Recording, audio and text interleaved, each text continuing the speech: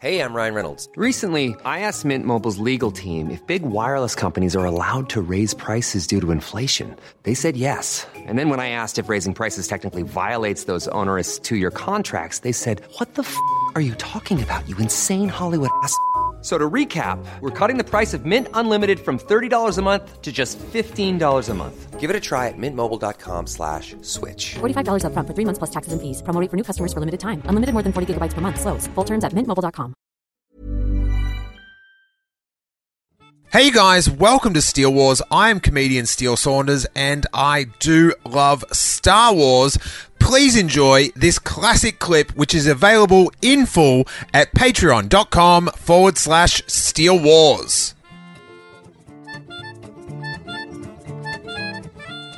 You famously put a tripod into one of your stories. And Flight of the Conchords. I was talking to Gatesy recently, and he is devastated that, they've streamlined all the Star Wars stories. And he's like, they've written us out of continuity. No, they're not canon. It's all Gatesy had left. He's furious. So, for our international listeners, Tripod's a very popular musical comedy trio. Yep. And, yeah, I remember hearing that they'd been put into a Star Wars book, and I was so jealous. This was I was writing with my co-writer Shane Dix at this point, and we used to throw little jokes into for each other in various drafts. And I wrote the first draft of this particular book, and I threw them in. I needed names for 3 characters, and I thought, I like Tripod. They'll like this. I'll chuck it in. I'll see if Shane spots it. And he didn't spot it. He didn't say anything. And I thought, well, I should probably take it out, because the Star Wars people don't like that kind of stuff. But I left it in. I thought my editor will probably spot it for sure. She didn't spot it. None of the copy editors spotted it. And about this time I was thinking it's probably too late to say anything. No one will notice. Nobody else has noticed at this point. But within an hour of the book coming out in Melbourne, it's on the proto-internet, Yeah. And suddenly the Tripod are doing a song on Triple J on their breakfast show, and I'm being rung up, to say, oh my God, they wrote a song about your story.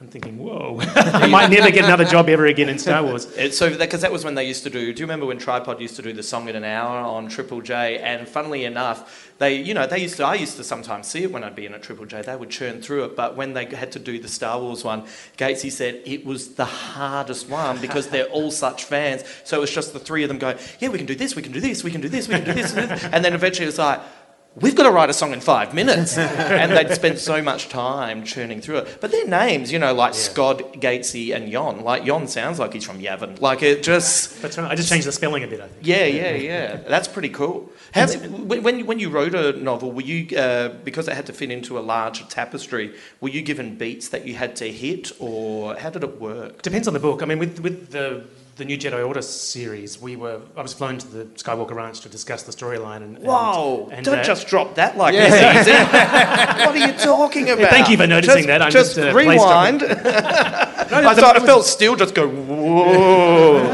It was an amazing experience for me being a Star Wars fanboy, and they flew me over there and took me out to the ranch. I mean, it's that simple, but the ranch is the ranch. There are hundreds of people who work there. And this was back when everything was at the ranch, before they moved out to the Presidio. I was driven out there by Sue Rostoni, I think, who was then kind of in charge of all that stuff. And she made it very clear to me that if I saw George, not to rush up to him and go, oh my God, oh my God, oh my God, oh my God, oh my God, can I be autographed here on my forehead? Please, please, please, please, I love you, I love you, I love Star Wars. Please don't do that.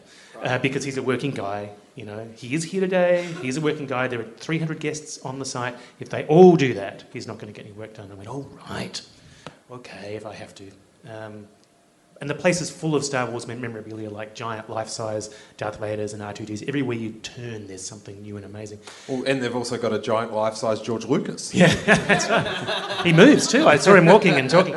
But so in this meeting... That was the first of the CGI that he worked on. That's right, explains the hair. So we went to the meeting, and to combine 2 questions into one answer, they sat me down and said, okay, now here's the Bible for the new Jedi Order, and this giant slab of paper slams down in the desk in front of me. And he said, now you're doing a trilogy, 3 books. If you turn to page 462, the bottom half of that page, see those 3 paragraphs? That's the outline for your trilogy, and because we're not using one particular character, you can cut 2 of those paragraphs.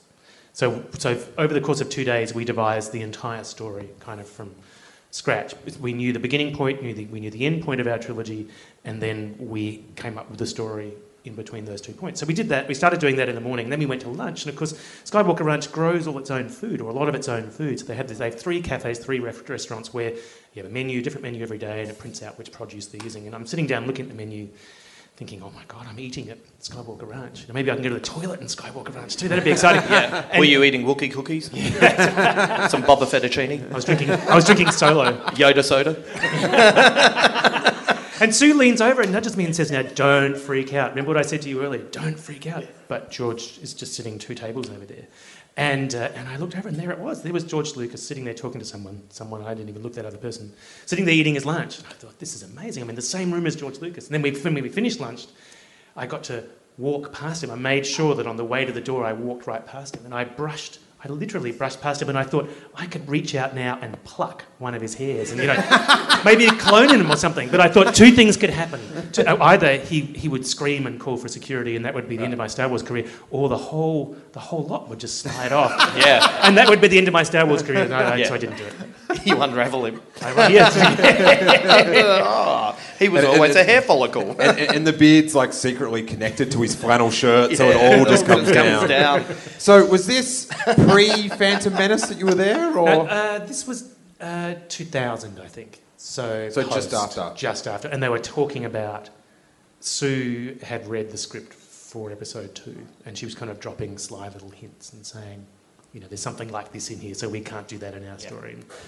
And so that was very exciting. She said she enjoyed the script, and that made me feel full of hope. Yeah, they said to you, there's going to be a really boring love story, so you can't do that. And we've got that covered. Everyone in your book has to like sand, okay?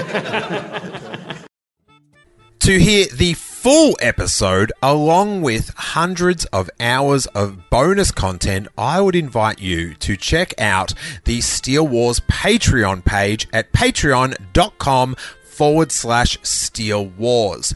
For just $3 a month, you get a dedicated RSS feed that easily pastes into any podcast app you use, sending the complete archives of Steele Wars episodes along with bonus Patreon exclusives like movie commentaries, Q&As, and shows like the Making Steele Wars show, which I make exclusively for Patreon members with Jason Ward of MakingStarWars.net, where we try to find the news behind the news. Plus, you'll get the bonus segments from the call-in shows, which sometimes can be over an hour. And as well as all the bonus content, you get that warm glow that you are supporting this show you listen to each week. The idea behind Patreon is if lots of people chip in a little bit of cash, that content producers such as myself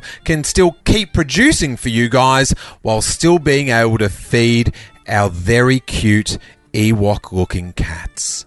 There's a hungry cat involved in this, guys, as well as some sweet, sweet content. Check out all the super fun tiers and all the shows you're missing out on at patreon.com/Steele Wars. And may that force be with you.